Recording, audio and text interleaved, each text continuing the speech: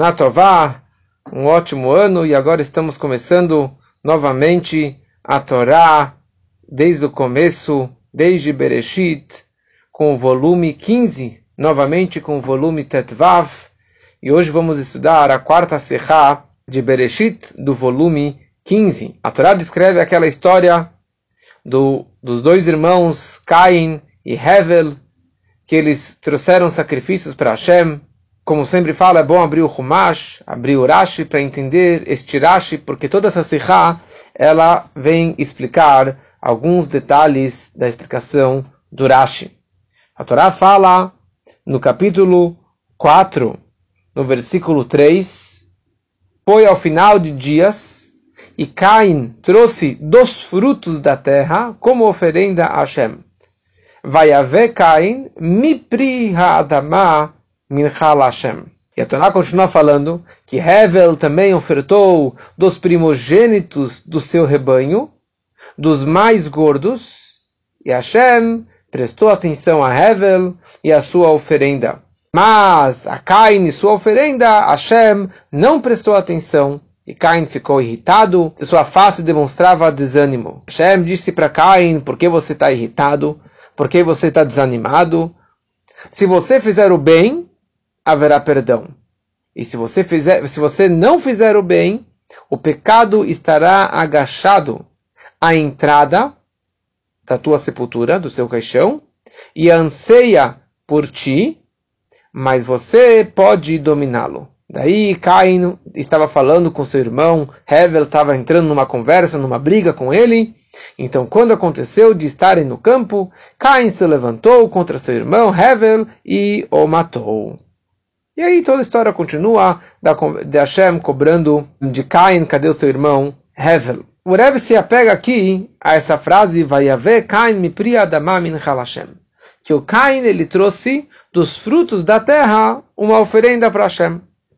Então vem o Rashi sobre essa frase, mipri adamah, dos frutos da terra. E o Rashi aqui ele traz para a gente 3 explicações. Explicação número 1, minagarua, do pior. Quando a Torá fala mipri, ou dos frutos, não está escrito a fruta, está escrito dos frutos. Então fala o Rashi, do pior, ou seja, das piores frutas ele trouxe a sua oferenda para Hashem.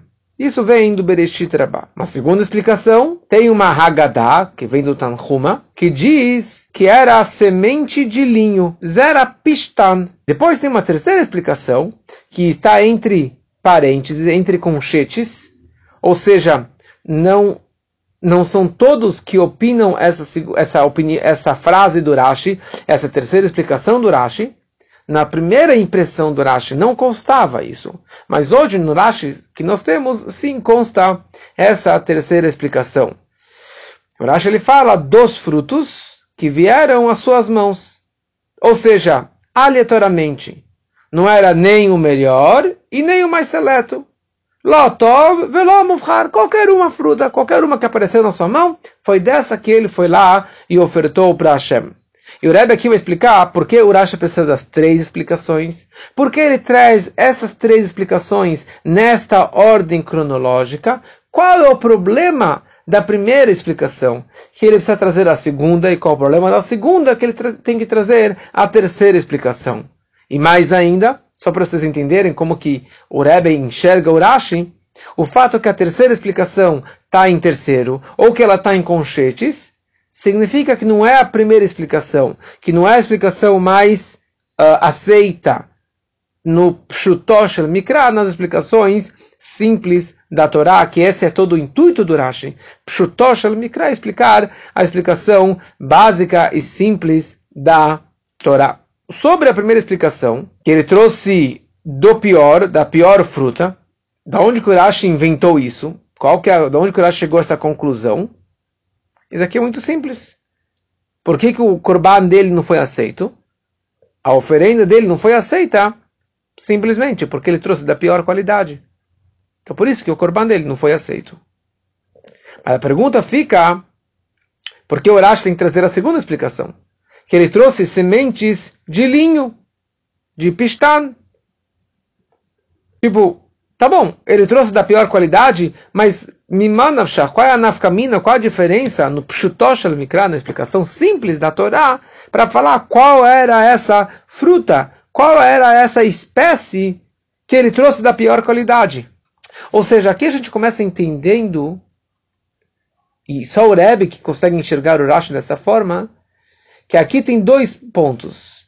Tem qual é a espécie e qual é a qualidade dessa espécie.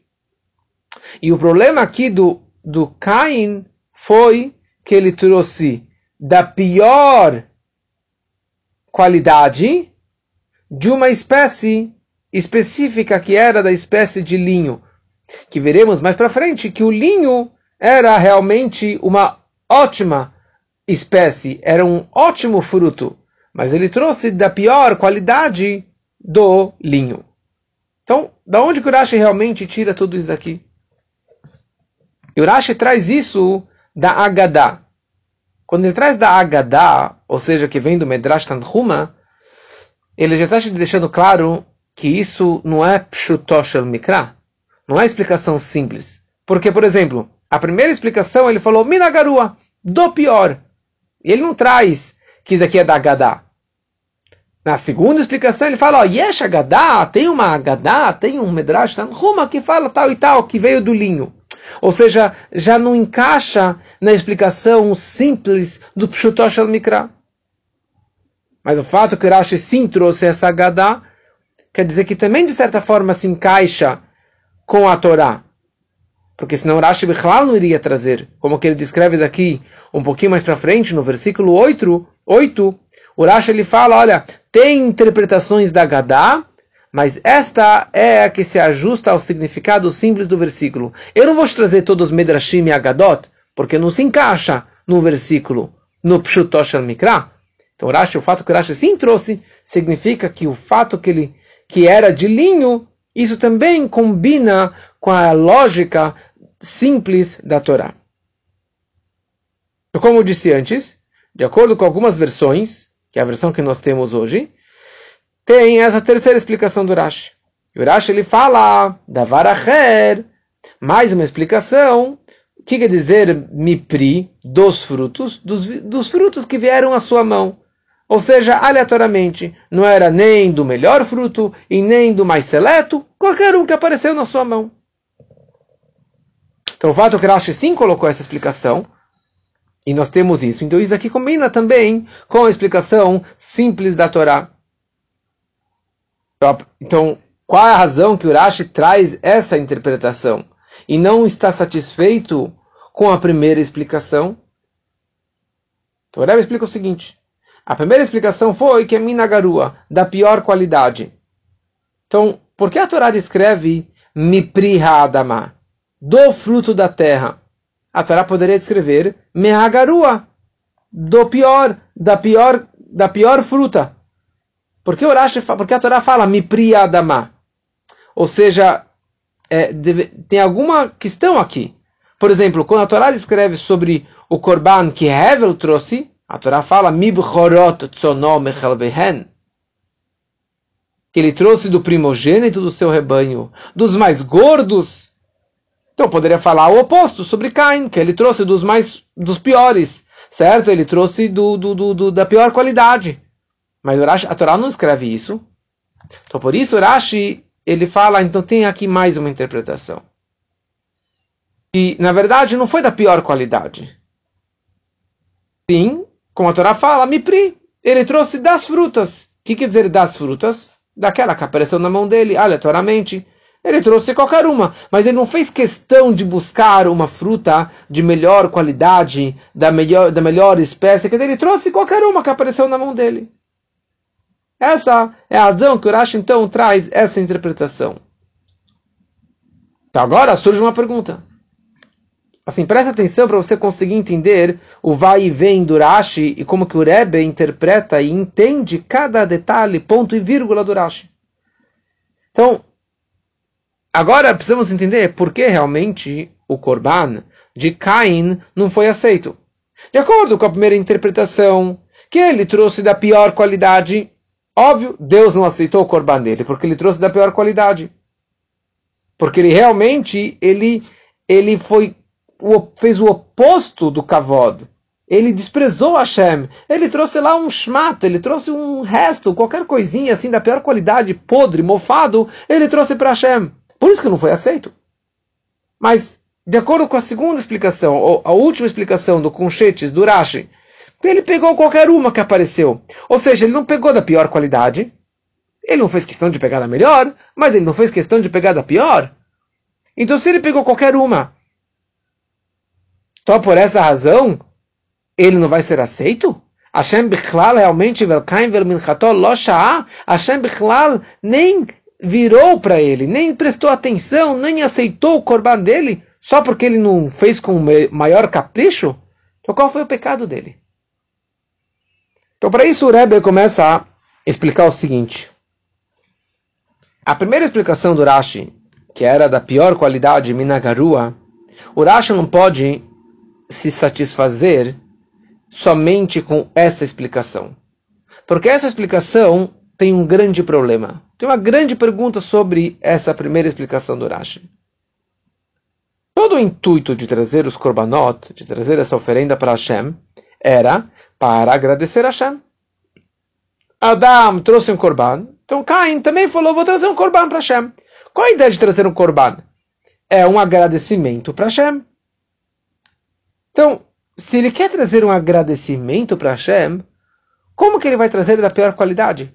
Como ele iria trazer algo que é o oposto da kavaná dele? Ele queria trazer o mincha, uma oferenda, e ele vai trazer um negócio mofado, estragado, da pior qualidade?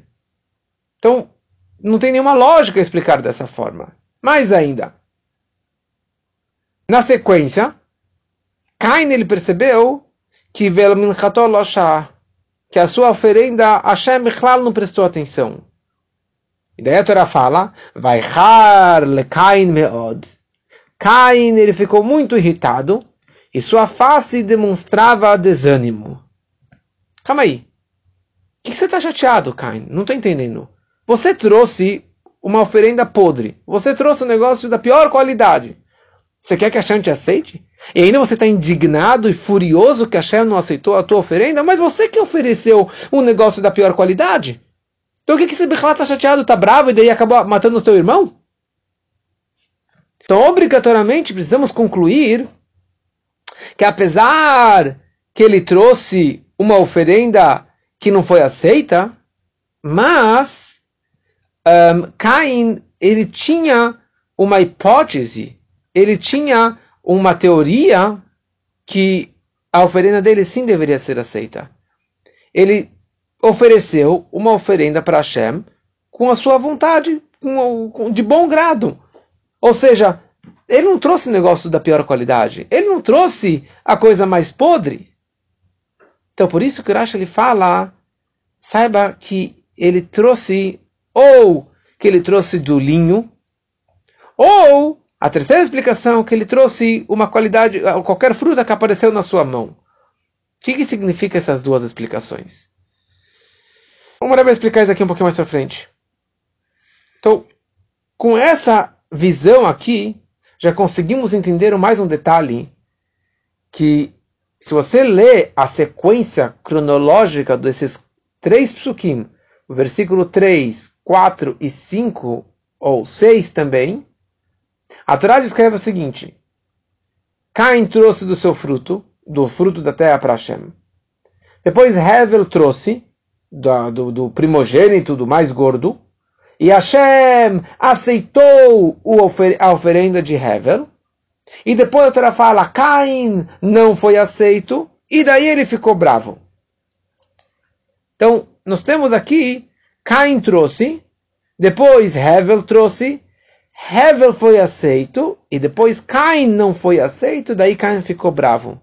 Calma aí, está meio errada essa ordem. A Torá deveria escrever, Caim trouxe e não foi aceito, depois Hevel trouxe e foi aceito.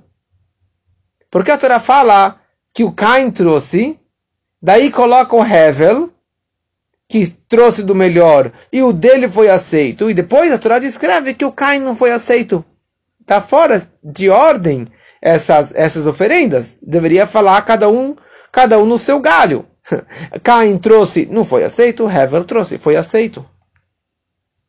Então, uma explicação simples, poderíamos dizer que no momento que o Caim ele viu que Hashem aceitou a oferenda do irmão dele de Hevel, e desceu um fogo do céu, e lambeu, e aceitou, e comeu essa minchá que o Hevel ele trouxe. Então, Caim ficou chateado, porque não desceu para ele um fogo do céu, e por isso ele ficou cabisbaixo, por isso que ele ficou furioso. Essa é uma explicação simples. Mas faz o Rebbe, baseado no que a gente acabou de explicar no parágrafo anterior, fica muito claro que a Torá quer fazer aqui um remes, a Torá quer nos indicar a seguinte ideia. Na hora que o Caim ele trouxe a sua oferenda, como falamos antes, ele não trouxe da pior oferenda. Ele não trouxe uma oferenda desde o princípio falando algo que não prestasse. Porque ele queria trazer uma oferenda, ele queria trazer um presente para Hashem. Então, no momento que ele trouxe, ele tinha um pensamento, um Have Amina, uma opção de errar, que Hashem deveria aceitar ele. Ou seja, eu não fiz nada de errado, eu não fiz nenhum pecado de trazer algo ruim. Somente quando o irmão dele veio, Hevel trouxe do primogênito e do mais gordo. E Hashem aceitou e desceu um fogo do céu. E para mim, para Caim, nada disso aconteceu. E daí caiu a ficha, ele percebeu que aquilo que ele fez estava errado. Ou seja, o meu não foi aceito, porque eu não caprichei que nem meu irmão. Eu não trouxe um boi gordo do primogênito. Então isso deveria despertar no Caim uma haratá, um arrependimento. Cara, por que eu trouxe algo tão ruim? Eu deveria ter trazido algo melhor. Mas esse sentimento de arrependimento não despertou no coração de Caim. Apesar disso, ele não teve nenhuma haratá. Ele não teve nenhum arrependimento, nenhuma tchuvá. E ele não fez nada para consertar o seu mau comportamento. Ele poderia falar, tá bom, desculpa, eu vou trazer aqui um primogênito, vou trazer aqui um boi gordo, caprichado, melhor do que o do meu irmão. Não custava nada para ele trazer mais um animal gordo, bonito, em vez de trazer algumas plantinhas para Hashem. Mas ele ficou de boa. Ele não trouxe um segundo sacrifício para Hashem. Então daí a Torá fala, agora sim, que foi o pecado dele. Quando que a Torá demonstra, percebeu, ele expressou o seu verdadeiro pecado, foi após o seu irmão ter sacrificado. E depois que o seu irmão foi aceito. Daí a Torá conclui e fala, o Caim na sua oferenda, Hashem não prestou atenção. Ou seja, no começo, na hora que Caim ele trouxe, não desceu o fogo do céu, tá bom, ele estava pouco se importando. Talvez ali não era um pecado ainda. Quando que foi realmente o pecado dele? Depois que o Hevel trouxe, e o Hevel caprichou, e o Hevel foi aceito, e apesar de tudo isso, o Caim não se arrependeu, e não trouxe uma segunda oferenda melhor. Daí a Torá conclui e fala, Vaihar, certo que Caim não foi aceito e Caim ficou furioso e etc. Ou seja, a ordem cronológica da Torá, baseada na explicação que trouxemos antes, está realmente correta e muito lógica. O Rebbe já explicou várias vezes o que o Rashi próprio descreve, que Anibati lepshuto shel mikra. Minha explicação é a explicação simples da Torá. Como que consta no Pirkei Avot, ben chamesh lemikra, que uma criança com 5 anos já deveria estudar Mikra, Chumash, Torá, Parashá da semana. Chumash com Rashi. Ou seja, o Rashi, ele vem responder perguntas que uma criança de 5 anos, eu costumo dizer que quando o Rebbe tinha 5 anos, o Rebbe entendeu a Torá dessa forma, e o Rebbe tinha essas perguntas, e o Rashi estava respondendo essas perguntas que uma criança de 5 anos, uma criança prodígia de 5 anos tivesse essas perguntas. Então essa que é a ideia do Rashi. Então quando o Rashi ele vem e fala para a gente a segunda explicação, ele fala, olha, tem o Medrash Agadá que fala que era Zera Pishtan, que eram sementes de linho, o sacrifício do Caim. E ele não explica para a gente nada. Ele não explica o que tem de especial no linho. Ele deixa muito simples. Olha, o que significa das frutas, significa do linho. Por que ele não explica? Porque um Ben Hamesh Lemikra, uma criança de 5 anos, ele começou a Torá desde o Bereshit, desde o capítulo 1. E 2 capítulos atrás, no capítulo 2, a Torá já falou sobre isso. E o Rashi já explicou a palavra pishtan, a palavra linho. Onde que a Torá já escreveu isso aqui lá para trás? No capítulo 2, no versículo 11. Quando a Torá descreve sobre o Gan Eden.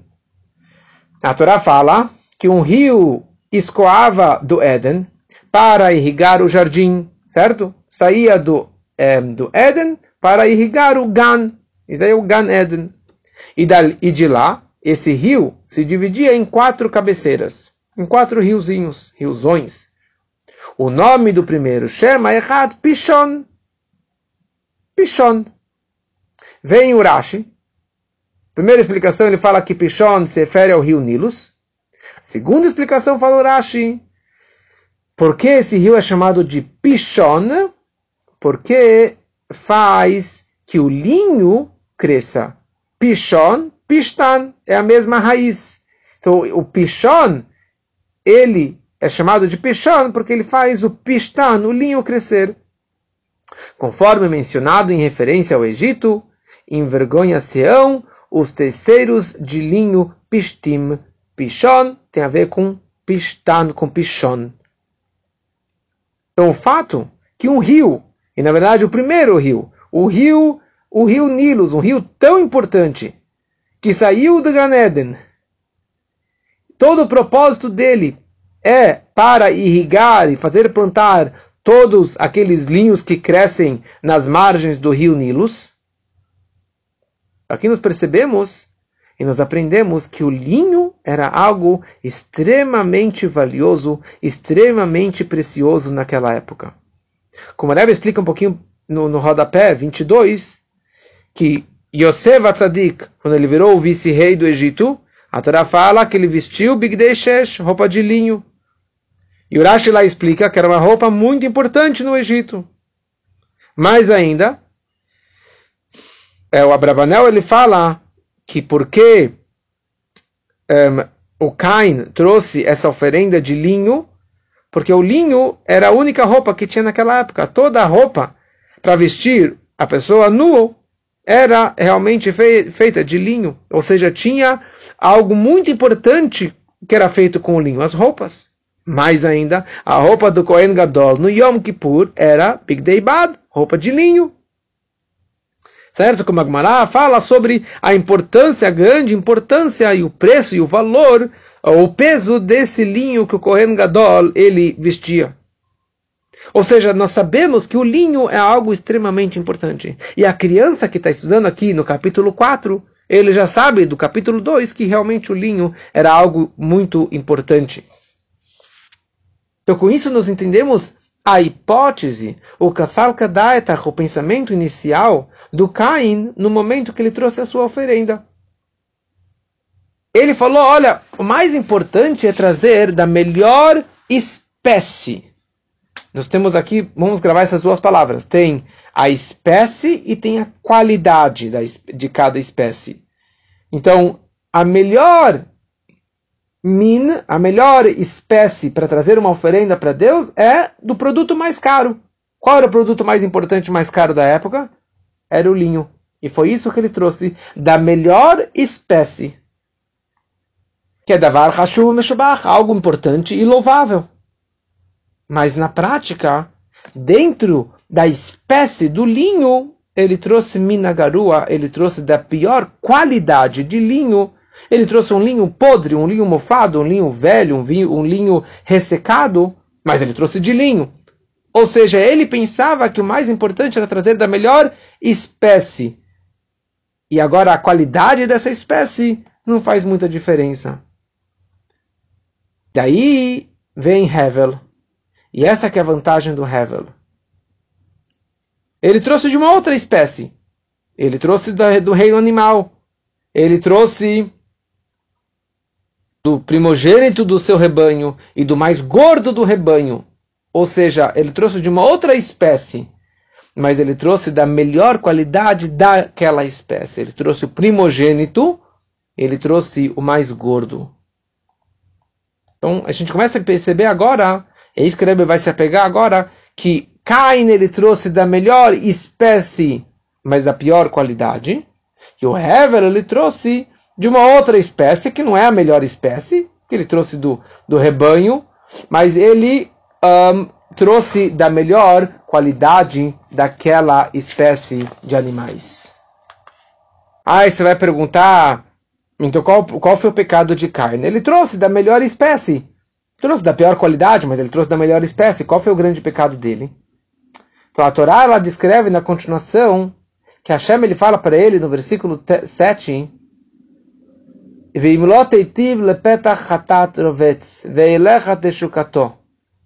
Hashem ele falou para ele, para Caim, se você fizer o bem, haverá perdão. E se você não fizer o bem, o pecado estará agachado à entrada e anseia por ti, mas você pode dominá-lo.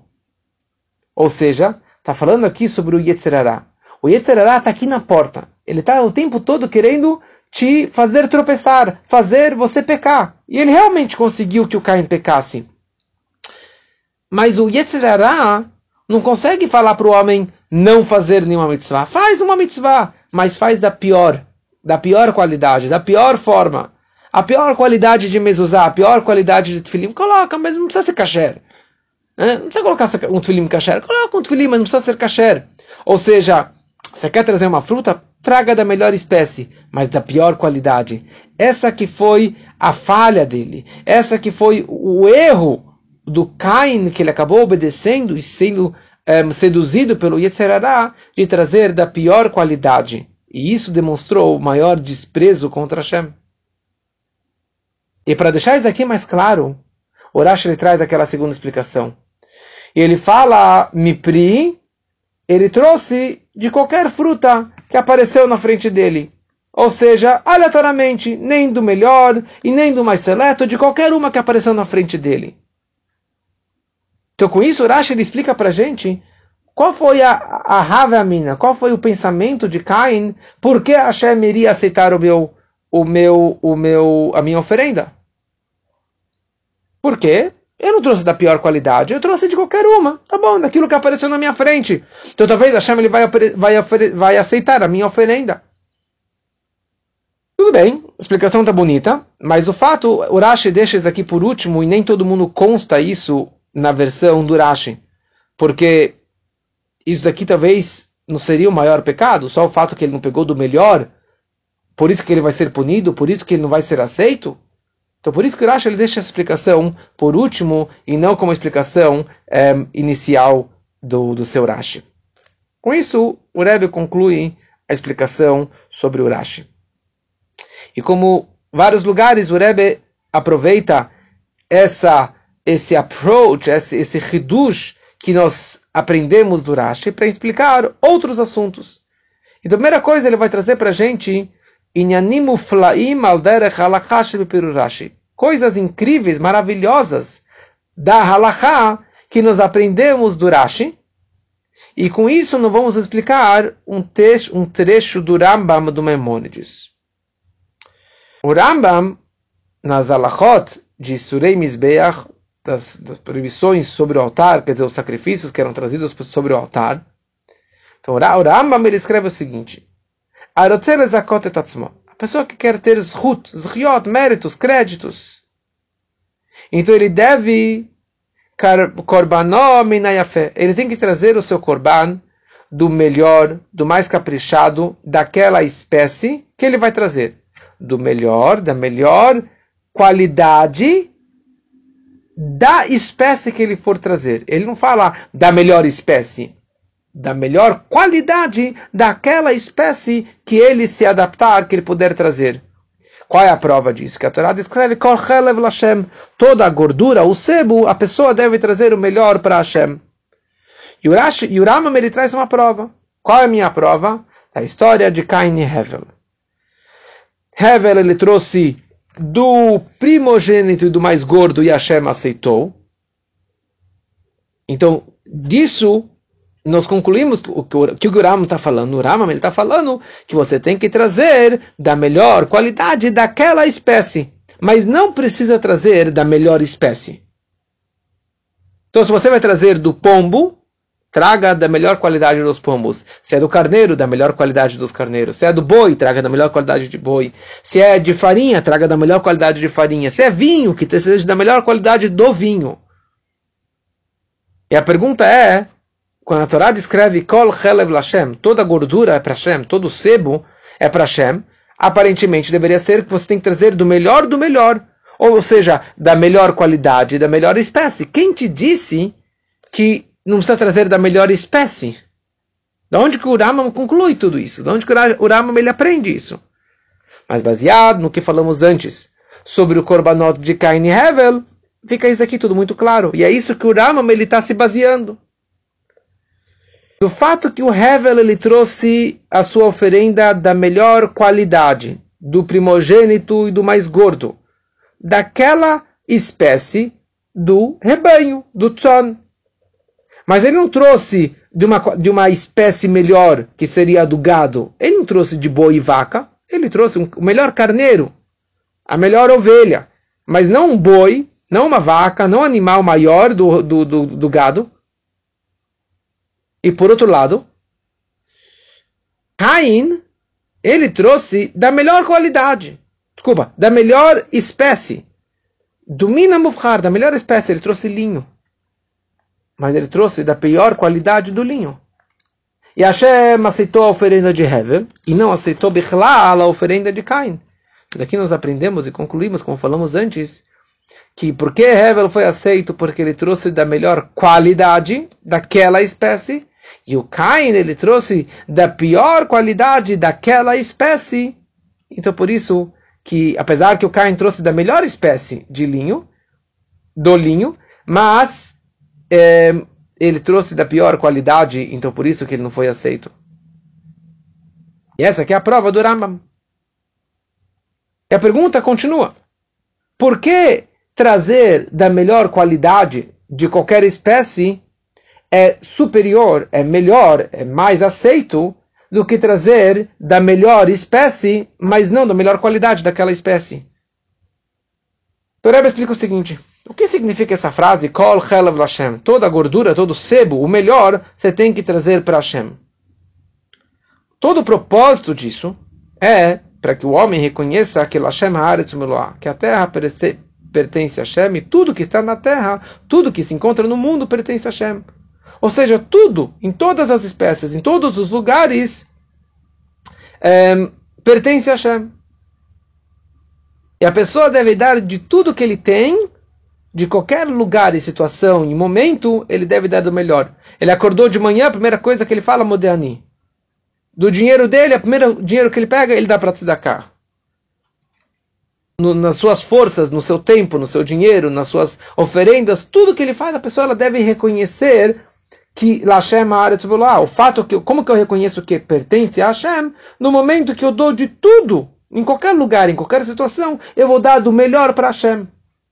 Ou seja, não só na sinagoga, ou num lugar sagrado, ou da melhor espécie, eu vou dar para Hashem, mas mesmo no dia a dia, mesmo nas coisas simples, nas coisas mundanas, nas coisas do cotidiano, ou seja, de espécies mais inferiores, de espécies mais simples, mesmo delas, eu darei do meu melhor e do mais gordo e do mais caprichado. Que com isso a pessoa ela chega a esse reconhecimento que Hashem, ele é o Balabait, ele é o dono de cada espécie e espécie de todo o mundo e de toda a criação. Ou seja, Hashem, ele domina não somente no seleto, do melhor, dos ricões, ou das melhores qualidades, dos melhores animais. Não. A farinha também pertence a Hashem. O pombo também pertence a Hashem. Não somente o gado e o rebanho. Ou seja, não somente o rico tem que dar tzedakah, mas o pobre também tem que dar tzedakah. Não somente o tzadik tem que servir a Hashem, mas o rachá também tem que servir a Hashem. Ou seja, de cada espécie e espécie, a pessoa deve dar da melhor qualidade de cada espécie. Ou seja, a ênfase é a melhor qualidade de cada espécie. E não a melhor espécie, e sim a melhor qualidade de cada espécie que existe no mundo. E com isso nós entendemos uma explicação mais profunda da Hassidut, baseada na explicação do Alter Rebbe no Likutei Torá. O Alter Rebbe explica o seguinte, que a oferenda de Caim, trazendo do linho, isso está ligado com a roupa de linho do Kohen Gadol no Yom Kippur. Que essa roupa de linho branca no Yom Kippur, que é Ahad Bashanah, o dia 1 do ano, isso está ligado, isso representa o Olam HaAchdut, o mundo da unidade, da unificação, do Echad. Então essa ideia de Achdut ligado com linho, porque o crescimento do linho é Kaneh Yechidi Mikol Garin. Cada talo de linho ele está totalmente abraçado, ele está totalmente unificado, talvez diferente da cevada ou do trigo, que são vários negocinhos separados, independentes. Já o linho, se você vê o fruto do linho, pode ver no Google, que ele realmente é um pedaço só, é uma espiga unida, unificada. Ou seja, não é que está unificando coisas separadas.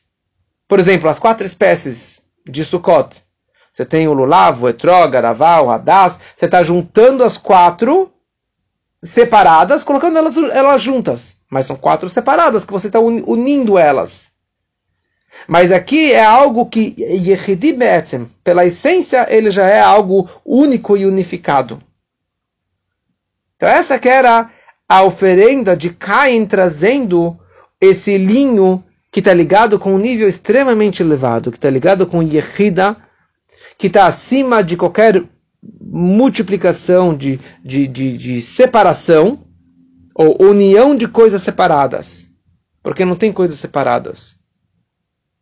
Então, já que ele trouxe de algo tão elevado, então ele não precisou trazer da melhor qualidade daquela espécie. Porque se você fala que tem melhor, intermediário e pior, significa que tem essa separação que você está unificando. Mas já que Hashem é o Balabait sobre cada espécie, criatura do mundo, então ele estaria trazendo do melhor. Então, essa que seria, na verdade, a Kavaná do Caim, de trazer algo da melhor espécie, que está acima de separações de qualidades. Mas, apesar que foi algo extremamente cabalístico e elevado espiritualmente, mas Hashem não aceitou essa sua intenção, essa sua Kavaná. Não foi a Kavaná de Hashem. Porque todo o propósito da criação do mundo e do trabalho do homem não é expressar como que Hashem ele é Yahid, ele é o único e que ele está separado do mundo. Totalmente afastado do mundano e da multiplicação e das separações. Por isso que a gente fala Shema Israel, Hashem Elokeinu, Hashem Echad e não Yahid. Porque Yahid quer dizer que não tem outros. Quando ele fala Echad, Echad significa que tem 1 e tem 2 e tem 3. E apesar disso tudo, Hashem ele continua sendo Hashem Echad. Ou seja, o propósito é de trazer da melhor qualidade de cada espécie. Ou seja, existe a multiplicação, existe a bifurcação, a separação, existem várias espécies e várias qualidades. E eu vou demonstrar que o poder de Hashem é o melhor de cada espécie e de cada situação. Eu vou trazer do melhor para Hashem. E essa que foi pela Hassidut a falha e o erro e o pecado do Caim. E daqui de tudo isso nós aprendemos uma Hora'á B'avodat Hashem, uma lição para o nosso serviço a Hashem de cada pessoa e pessoa, o quanto que ele deve caprichar e tomar cuidado de um hidur mitzvah, de um capricho de uma mitzvah. E nós aprendemos aqui de Caim. Caim, ele teve um sentimento de Yahid, dessa unificação máxima de Hashem que está ligado com o linho. Mas, qual foi o erro dele? Qual foi a falha dele? Faltou hidur mitzvah. Faltou o capricho de trazer do melhor daquela espécie. Ele trouxe do pior, daquela que apareceu na mão dele, qualquer qualidade, mas ele não caprichou no hidur mitzvah. O que aconteceu? Ele caiu lá para baixo, ele acabou morrendo, ele acabou perdendo toda a sua kedushá. E Hashem Bichlal não aceitou ele. Então, fora o fato que Hashem Bichlal não aceitou, e o fato que ele não aprendeu do irmão que foi aceito, e ele poderia trazer mais um korban, mais uma mincha, e Hashem iria aceitá-lo. E daí ele teria dos dois. Ele teria da melhor qualidade, da melhor espécie, mas ele não fez isso. Ele acabou caindo, teve inveja, ficou chateado e acabou matando seu irmão. Então, podemos aprender isso aqui para a nossa vida. Então, muito mais para cada um de nós. Sempre precisamos avançar e crescer mais alto e mais alto no Avodat Hashem, no serviço a Hashem. Como alguém que está escalando uma montanha. Você não pode parar no meio da rampa. Você não pode parar no meio da subida. Porque se você para, você pode cair para trás. Sempre deve aumentar. E aumentar e caprichar no Hidur Mitzvah. Num capricho de uma Mitzvah. Então agora, Sukkot, você tem que caprichar num etrog cada vez mais bonito, com mais hadassim, ou um tefilim mais bonito, uma mezuzá mais bonita, uma tzedakah mais bonita, uma comida de Shabbat mais bonita. Cada mitzvah que você fizer, a pessoa, um chassid, ele é a pessoa que ela capricha nas mitzvot. Min ha'na'eh ve'hatov, do mais bonito e do melhor. Min ha'yafeh ve'ameshubach bioter, o mais caprichado do que ele tem. E no momento que a pessoa, ela se dedica, ela se entrega para Hashem, dando do seu melhor, então Hashem paga para ele de volta com o melhor fisicamente, do melhor espiritualmente da sua mão, da mão de Hashem, ampla, aberta, sagrada e expansiva, que assim seja para todos nós e que possamos realmente continuar nesse estudo semanal da Sechot do Rebbe.